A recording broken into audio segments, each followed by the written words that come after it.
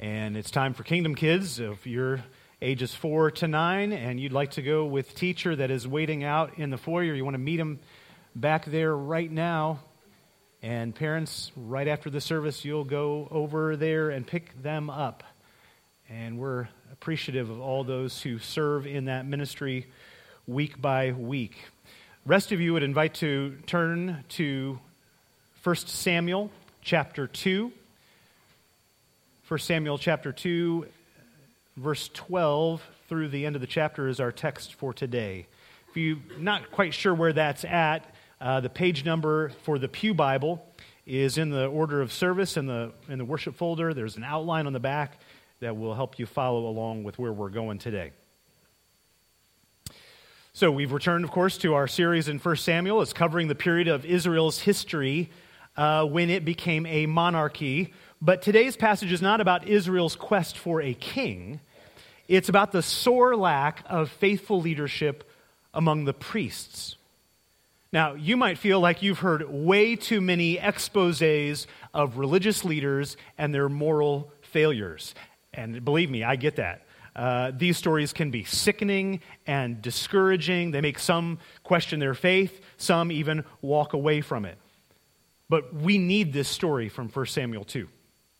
We need it to remind us that scandals like these are not new, so we shouldn't be surprised when they happen. But it doesn't mean that we're complacent. No, it means, if anything, we need to be on guard, taking precautions because these things happen. We need this story to go beyond the juicy gossip typical of our news media and social media that focus on the tawdry details of the sex and money and power when the real problems are bigger and the roots of sin go deeper.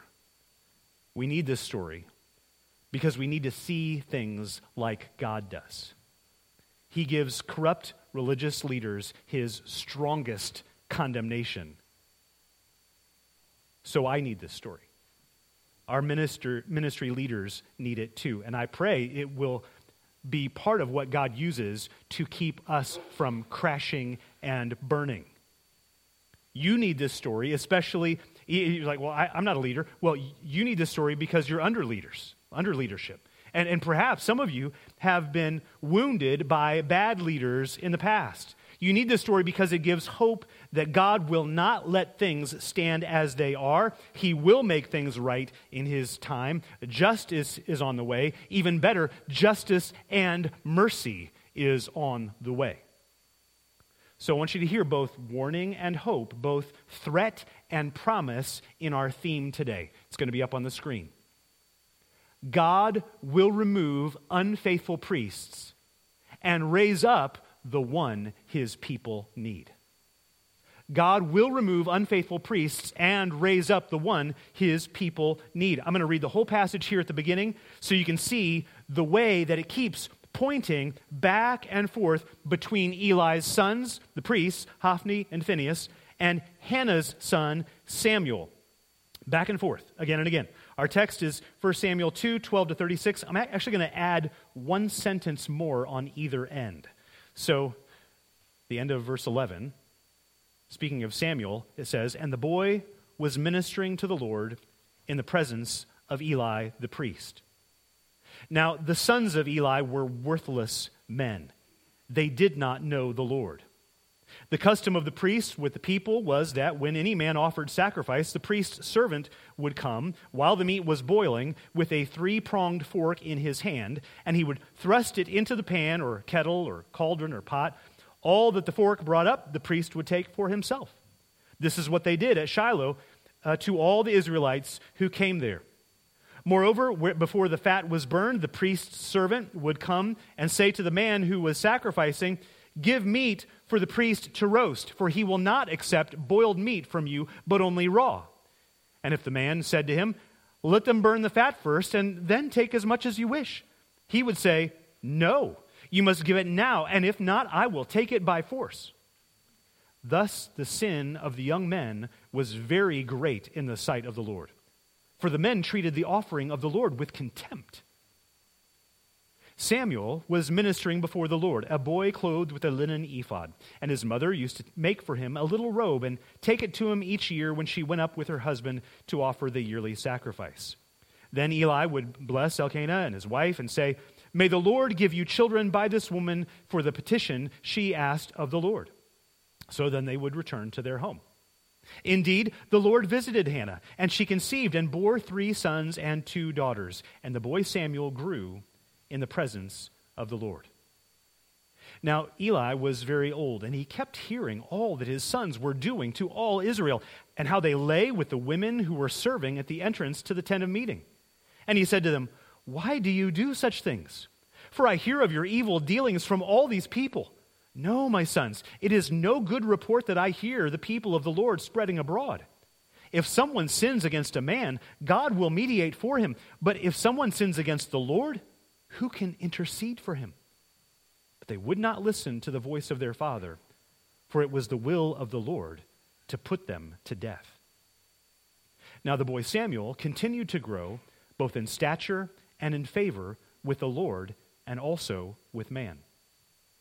And there came a man of God to Eli and said to him, "Thus says the Lord, did I indeed reveal myself to the house of your father Aaron when they were in Egypt, subject to the house of Pharaoh? Did I choose him out of all the tribes of Israel to be my priest, to go up to my altar, to burn incense, to wear an ephod before me? I gave to the house of your father all my offerings by fire from the people of Israel. Why then do you scorn my sacrifices and my offerings that I commanded for my dwelling, and honor your sons above me by fattening yourselves on the choicest parts of every offering of my people Israel? Therefore the Lord, the God of Israel, declares, I promised that your house and the house of your father should go in and out before me forever. But now the Lord declares, far be it from me. For those who honor me I will honor, and those who despise me shall be lightly esteemed. Behold, the days are coming when I will cut off your strength and the strength of your father's house, so that there will not be an old man in your house. Then in distress you will look with envious eye on all the prosperity that shall be bestowed on Israel. And there shall not be an old man in your house forever. The only one of you whom I shall not cut off from my altar shall be spared to weep his eyes out, to grieve his heart, and all the descendants of your house shall die by the sword of men. And this that shall come upon your 2 sons, Hophni and Phinehas, shall be a sign to you. Both of them shall die on the same day.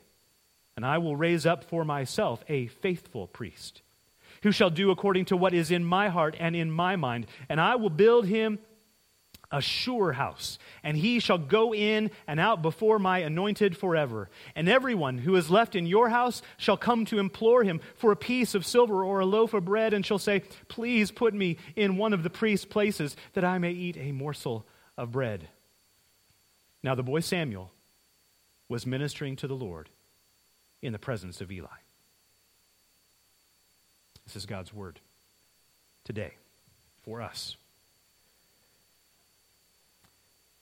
You can see the outline. We're going to look at this in 3 parts. The priests they had, the priest we need, and the priest God gives. Let's start there with part 1. The priests they had. Ministers who are self-serving and abusive are guilty of despising God. Verse 12 gets right to it. Now, the sons of Eli were worthless men. They did not know the Lord. A couple of weeks ago, I saw a picture online of a sign posted outside a Unitarian Universalist church in New York City. The sign said that their church is, quote, a God-optional community. A God-optional community. What? Why would you want to go to a church like that any more than you want to go to a mechanic who doesn't know a wrench, or a tax accountant who doesn't know a W-2? It sounds like their pastors are worthless leaders who do not know the Lord. These Israelite priests do not know the Lord. What an indictment. Now, back then, the people of Israel did not have the luxury of saying, well, I'm just going to go to another church down the street. This is the tabernacle. This is the one place that God has established for his dwelling, the one place where they can make atonement for their sins, bring their offerings of worship, celebrate their fellowship with God, and it's been corrupted by these worthless priests. And you can see it in the way that they handled the food offerings. Verses 13 and 14 describe this custom of the boiling pot, sticking the fork in it, and so on. Now, none of that comes from the Old Testament law. So perhaps we're supposed to see that worship practices had already been drifting away from God's instructions, even before Hophni and Phinehas. According to Leviticus 7, the priests were indeed to get a portion of this offering. That was always part of it. It was how the priests were provided for out of the offerings that God's people brought in worship. The problem here was that the Lord was supposed to get the fat, to show that they were giving back to God out of the abundance that he had given to them. So the priest then would get his portion of the meat for himself, his family, after the Lord got his due. But that's not what the sons of Eli were doing. So verse 15 and 16 again, moreover, before the fat was burned, the priest's servant would come and say to the man who was sacrificing, give meat for the priest to roast, for he will not accept boiled meat from you, but only raw. And if the man said to him, let them burn the fat first, and then take as much as you wish, he would say, no, you must give it now. And if not, I will take it by force. Now, that might be a little confusing to you because you may be used to cutting off the fat from your meat, you're trying to be a little more healthy. But if you're the cook, you know that meat's better with some fat. And Hophni and Phinehas knew that as well. So they decided, well, why should we get less than the best? Why should all the good stuff get wasted in worship? That was their mindset. Naturally, if you don't know God, you don't care about genuine worship. You don't care about serving God, honoring God, or you don't care about serving people. You're serving yourself. That's exactly what they were doing. But even worse, they turned abusive toward the worshipers, threatening them with violence. Give it to me now, or I will take it by force. Now, it said that the priest's servants were doing that. They have their thugs, their goons, doing their dirty work for them. But effectively, this was the priests that were doing this. Could have just as well been Hophni and Phinehas. Their words, it's their attitude. Now, think with me. In the New Testament era, in our era, ministers today are provided for out of the people's offerings. Logan and I are provided for out of your offerings. But every so often we hear about ministry leaders who are embezzling funds, taking what belongs to the Lord as their own.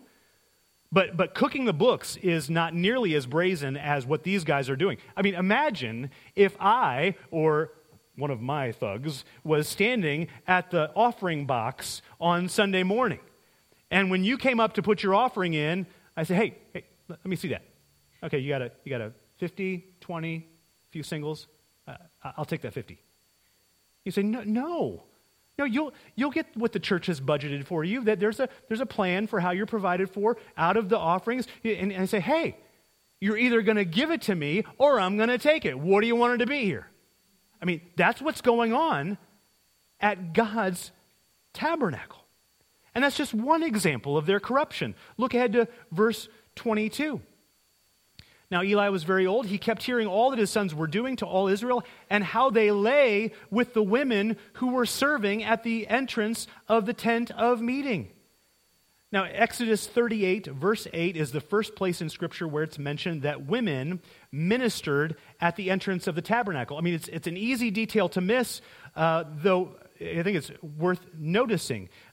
We don't know all their tasks or responsibilities of their ministry, but even though the priesthood was only men, the wider ministry at the tabernacle included both men and women, priests and Levites, men and women. Now, as horrible as it is for the pastor who ran off with the church secretary, it's sad that that's a cliche in our day. In this case, the text doesn't tell us if the sex was romantic or consensual, if someone was seduced or someone was raped.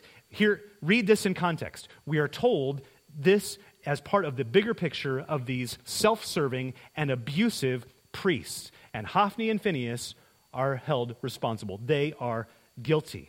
I don't know if they said to these women, if you won't give it, I'll take it. I mean, it's clear that that's how they operated, right? I don't know if they manipulated these women. Like I read in one recent scandal, a leader whose name many of you would recognize told the women who worked for him that he was under so much pressure doing the Lord's work that he really needed it. Or, you can't tell anyone because that would ruin the ministry. Folks, that is pure evil. That is sinning against God and abusing God's people. The ones here responsible to lead worship are corrupting it. So we read verse 17 again. Thus, the sin of the young men was very great in the sight of the Lord, for the men treated the offering of the Lord with contempt. This is how God sees it. Very great sin. Great, of course, not like, well, it's great, really good. No, great as in huge, massive, horribly great. And not merely the sins of greed or lust, it's treating worship with contempt. Taking what should be a weighty matter and treating it lightly. Taking what should be special and treating it as garbage.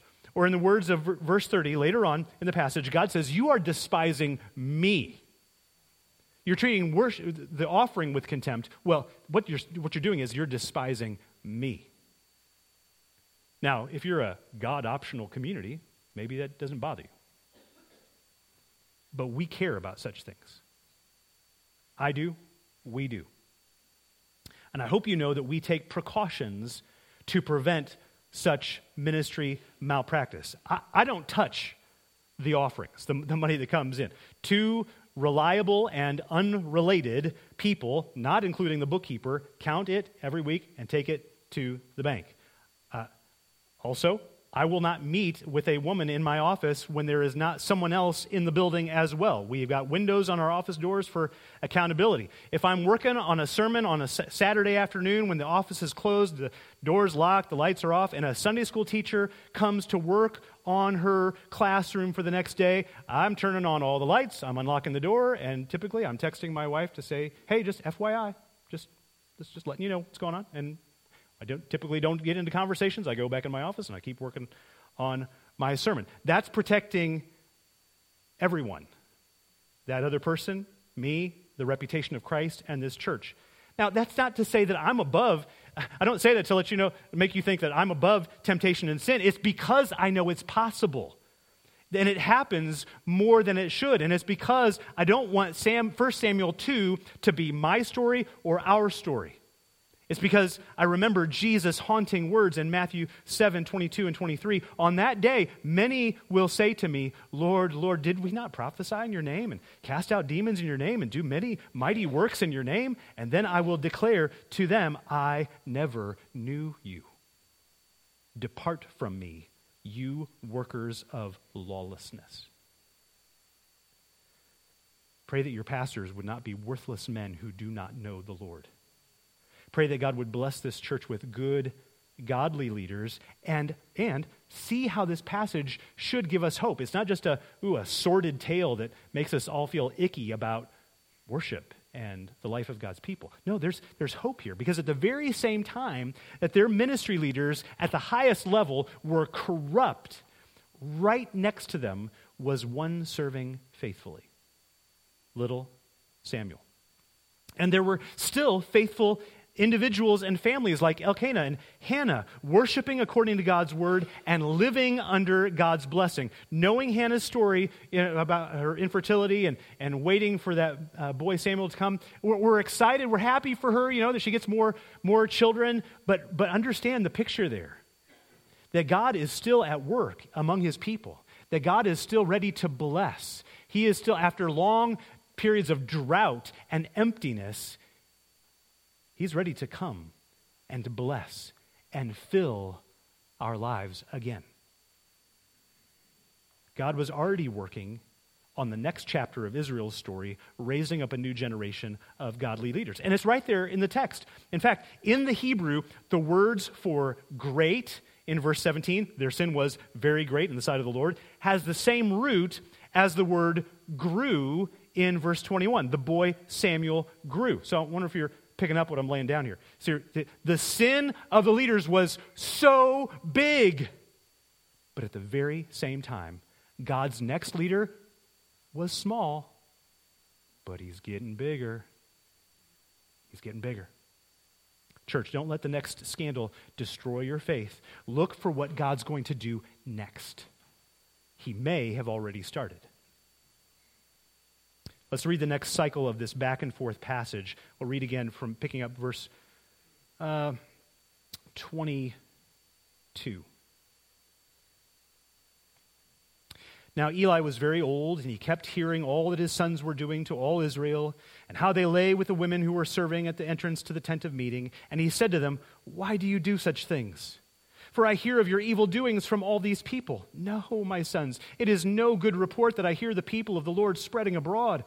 If someone sins against a man, God will mediate for him, but if someone sins against the Lord, who can intercede for him?" But they would not listen to the voice of their father, for it was the will of the Lord to put them to death. Now the boy Samuel continued to grow, both in stature and in favor with the Lord and also with man. This is part 2. The priest we need. Sinners must have a mediator to restore their relationship with God.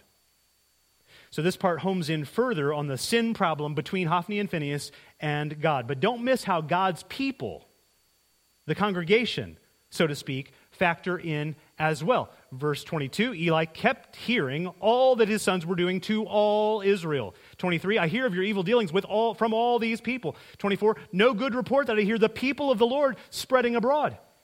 Now, God's people were the victims of this ministry malpractice, and they were talking about it. It sounds like maybe some were gossiping about it. Probably some were complaining about it.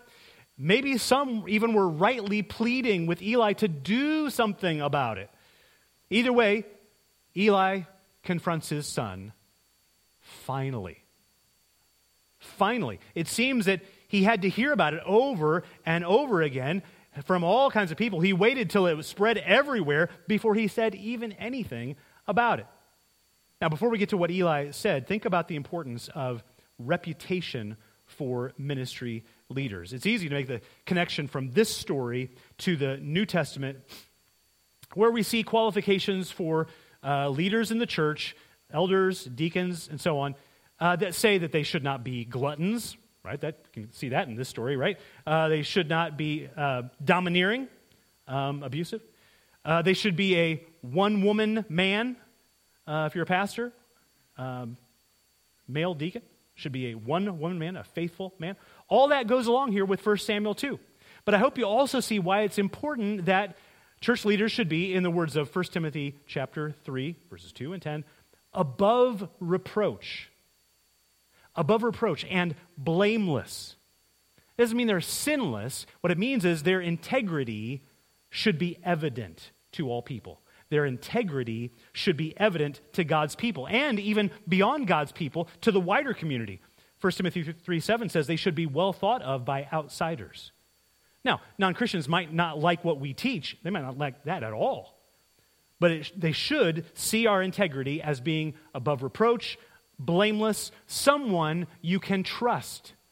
See, a faithful person will be seen as trustworthy. That's important for leading God's people. Now, if we care about the reputation of Christ and his church, we're not going to ignore the problem when everyone can see it. Yes, there are protections against false or flimsy accusations in the Old Testament law, as well as in the New Testament, like 1 Timothy 5:19, do not admit a charge against an elder except on the evidence of 2 or 3 witnesses. But as we've seen in history, in recent history, too many stories in too many churches they failed to confront sin in their leaders, or failed to do so sufficiently because they didn't want to hurt the church. That's what they're saying. Oh, we didn't want to hurt the church. But what hurts the church more? To expose the sin that's there, or to ignore what everyone knows? We should be discerning when it comes to accusations of sin, yes, but don't criticize someone who's courageous enough to tell the truth for the good of God's people, for the reputation of Christ.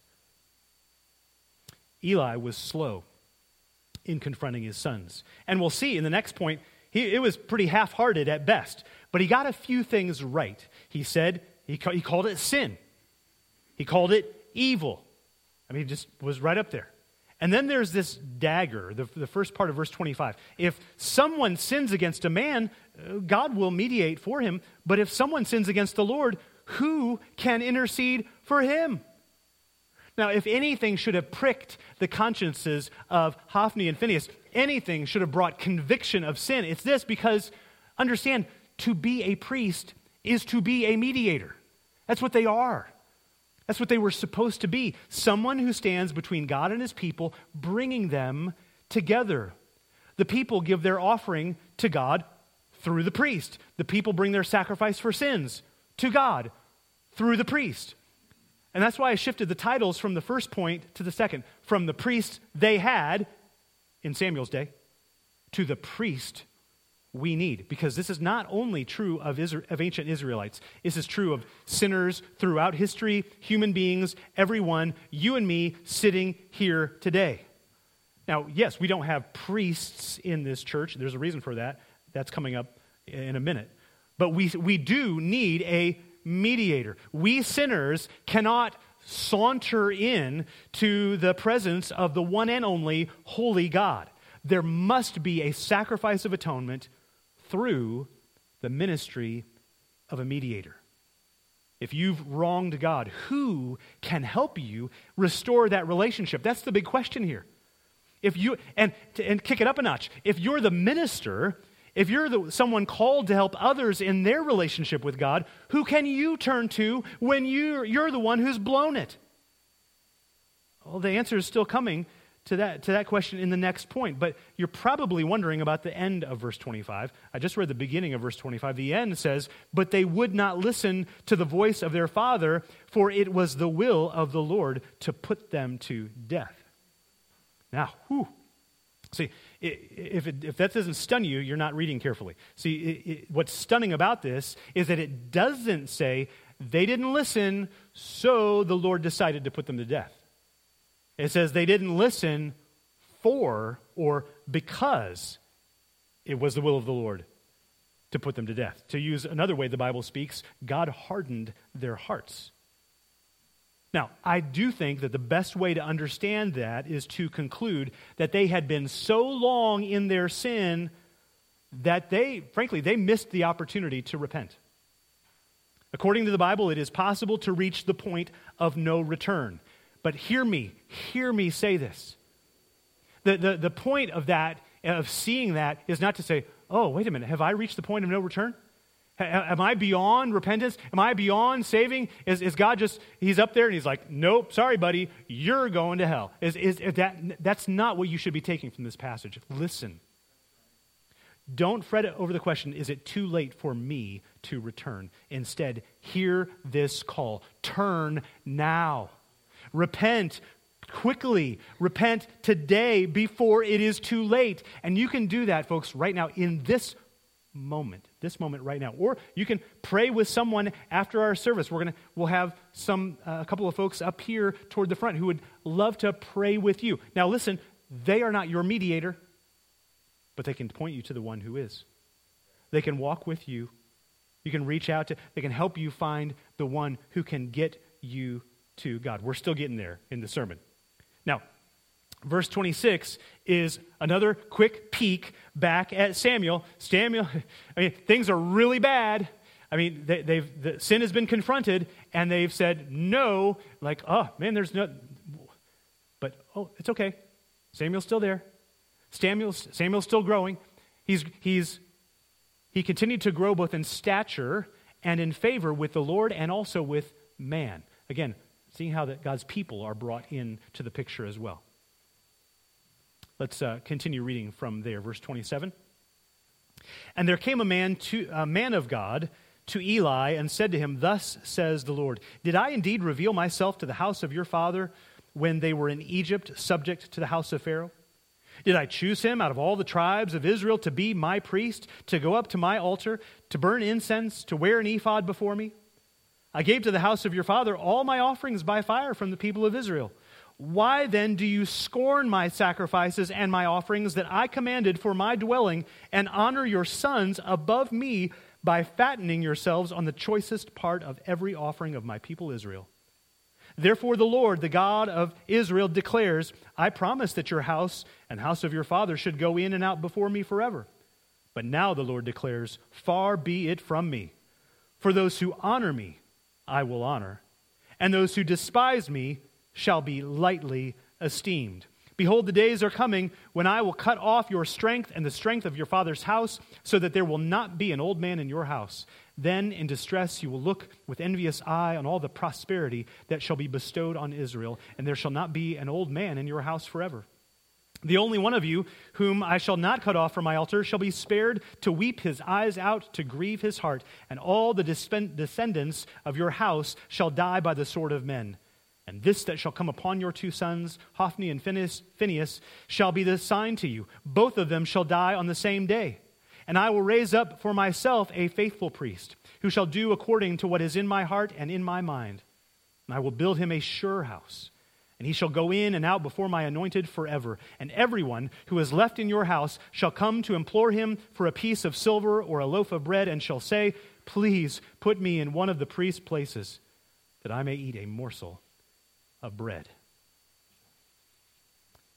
It's a very sober ending to that, but it was a hard word that needed to be heard. It was a hard word for Eli, but I hope you hear the hope.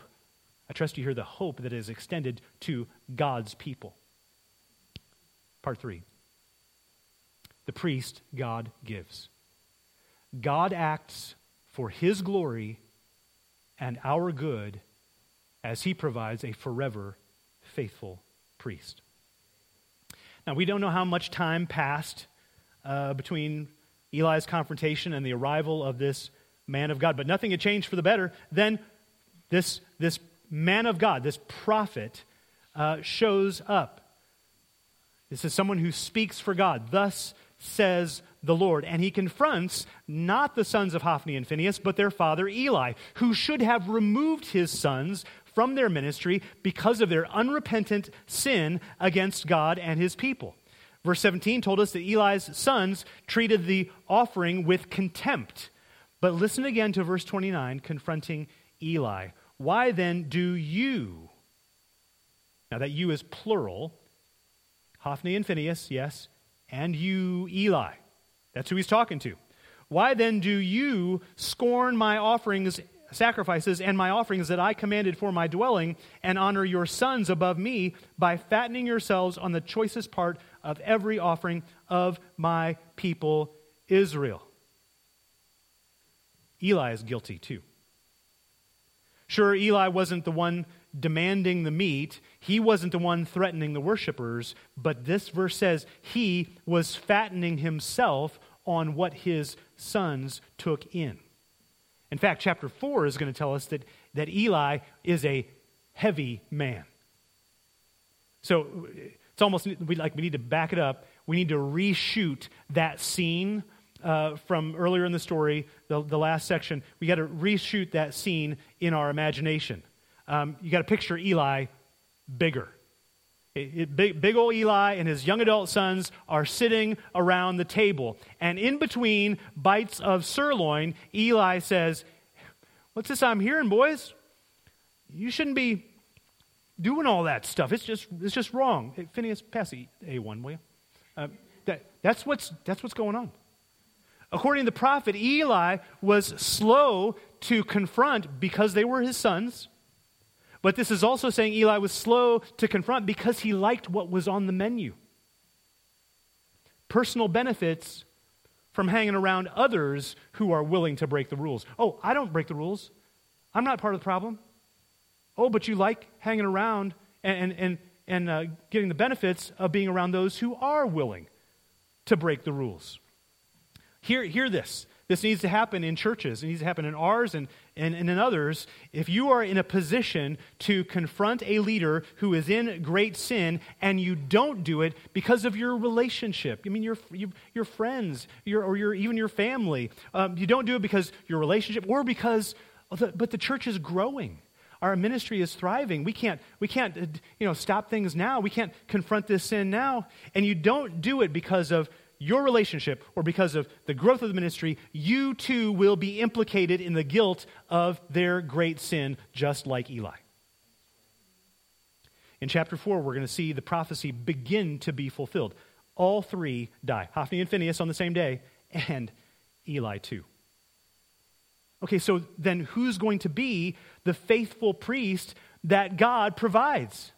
Who will God raise up for himself? Verse 35, which is to say, not just that God will do it himself, like, okay, if you guys aren't going to get things right, I'm going to have to do it myself. Not that. He will do it for himself. It's because he will defend his honor when no one else will. Who's it going to be?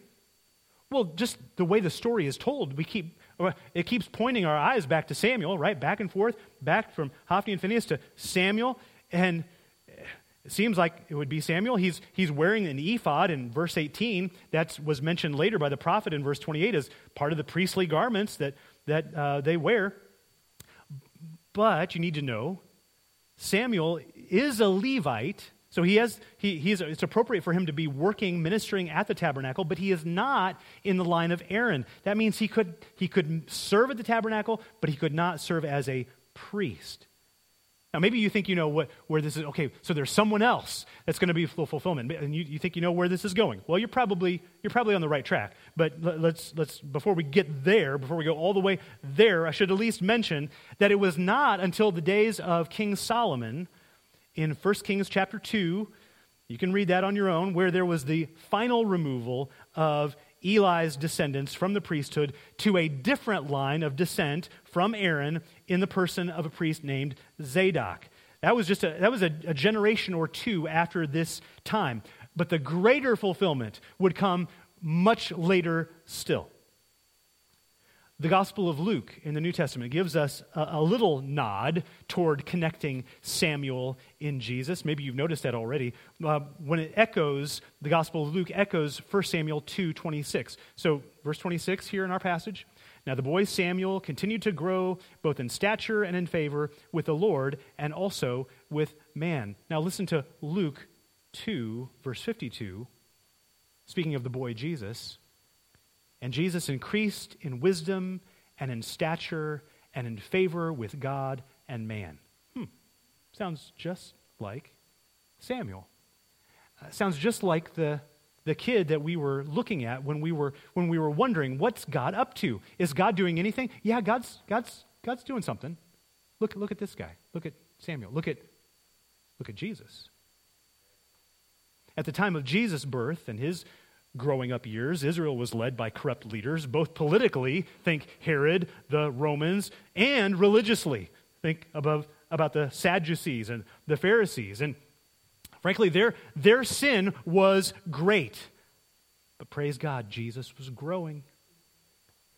Their sin was big, but Jesus was getting bigger.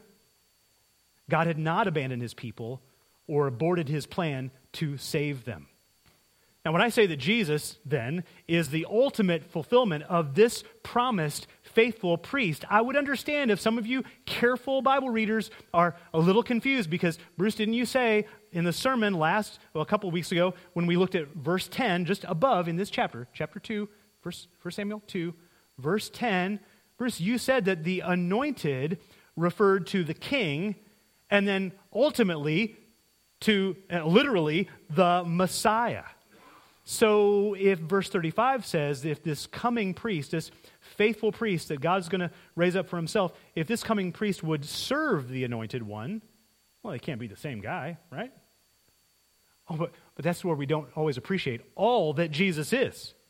See, when Jesus comes, he is the ultimate prophet, speaking for God, the great high priest, the only one who can take us into God's presence. He is the perfect and final sacrifice for sins. He is the everlasting King of kings and Lord of lords. Yes, there are other leaders, religious leaders, political leaders, pastors, elders, deacons, deaconesses. Yes, and yet there's only one leader. There's only one prophet, priest, and king. There is only one mediator.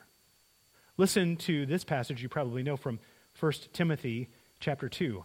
Maybe it's been interesting to you how many times I've referenced 1 Timothy in this sermon. 1 Timothy 2 begins this way. Let me just read it. I'll have more to say about it. First of all, then, I urge that supplications, prayers, intercessions, and thanksgivings be made for all people, for kings and all who are in high positions, that we may lead a peaceful and quiet life, godly and dignified in every way. This is good, and it is pleasing in the sight of God our Savior, who desires all people to be saved and to come to the knowledge of the truth. For there is one God, and there is one mediator between God and men, the man Christ Jesus, who gave himself as a ransom for all, which is the testimony given at the proper time. I have to admit, until putting this in combination with 1 Samuel 2, you need a mediator. Well, who's the mediator? Jesus. But I hadn't really thought about that whole section in light of this verse. 1 Timothy 2, pray for the governmental leaders. Noah, by the way, Jesus can help you, save you from your sins. The point, the connection, how it all fits together, I think, is this. So often we are looking to our human leaders, governmental, religious, any people in authority, and we're like, okay, you're the ones that's going to help us. You're the ones that's going to fix things. You're the ones that's going to save us. And he says, Paul is saying in 1 Timothy, okay, they're just human. You need to pray for them. They're fallible. They're weak. Some of them are messed up. You need to pray for them. Don't just talk. Don't just gossip about them. Don't just complain about them. Pray for them. Appeal to God to help them to get things right. Because God cares about all people. You hear that in that passage. He wants all people to be saved. And to come to repentance. He's concerned about the people under those leaders who may be doing a great job, may be doing a really bad job. God cares. So pray for the leaders. God cares about the people, and you need to know the one mediator. That's Jesus. That's the hope. That's the one who's going to fix it. That's the one who you need to rally behind. That's the one who, even though we have leaders that are fickle, failing, fallible. Keep your eyes on the one who's coming next. Folks, that's Jesus.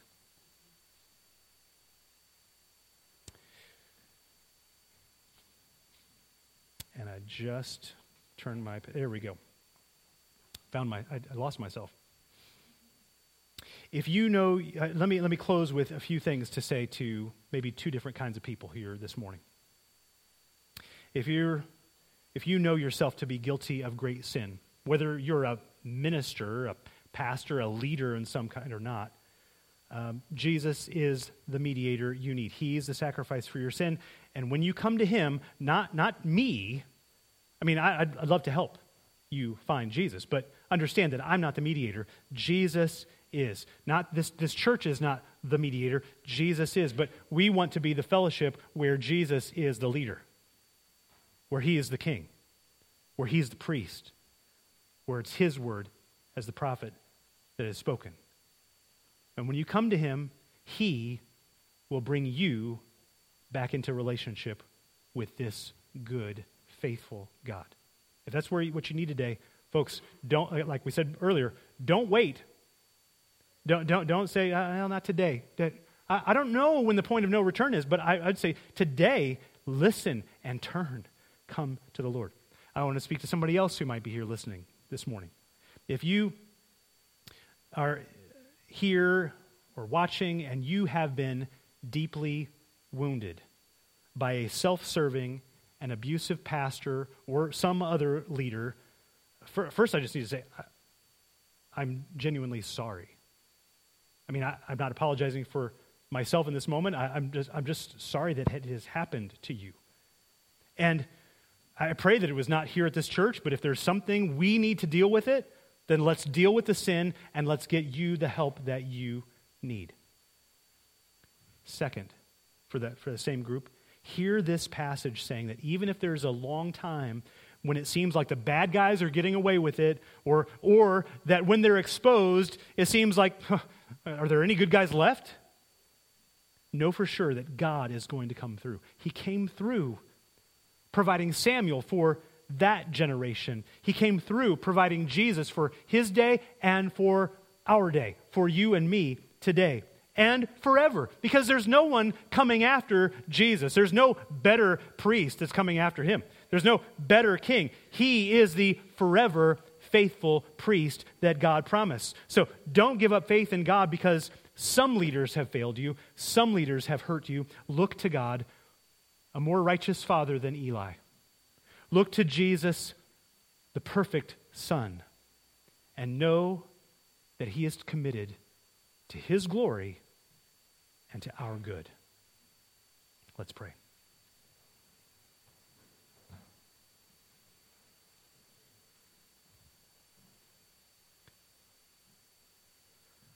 Oh God, preserve us. Not saying that we are everything that we ought to be right now, and we just need to hold steady.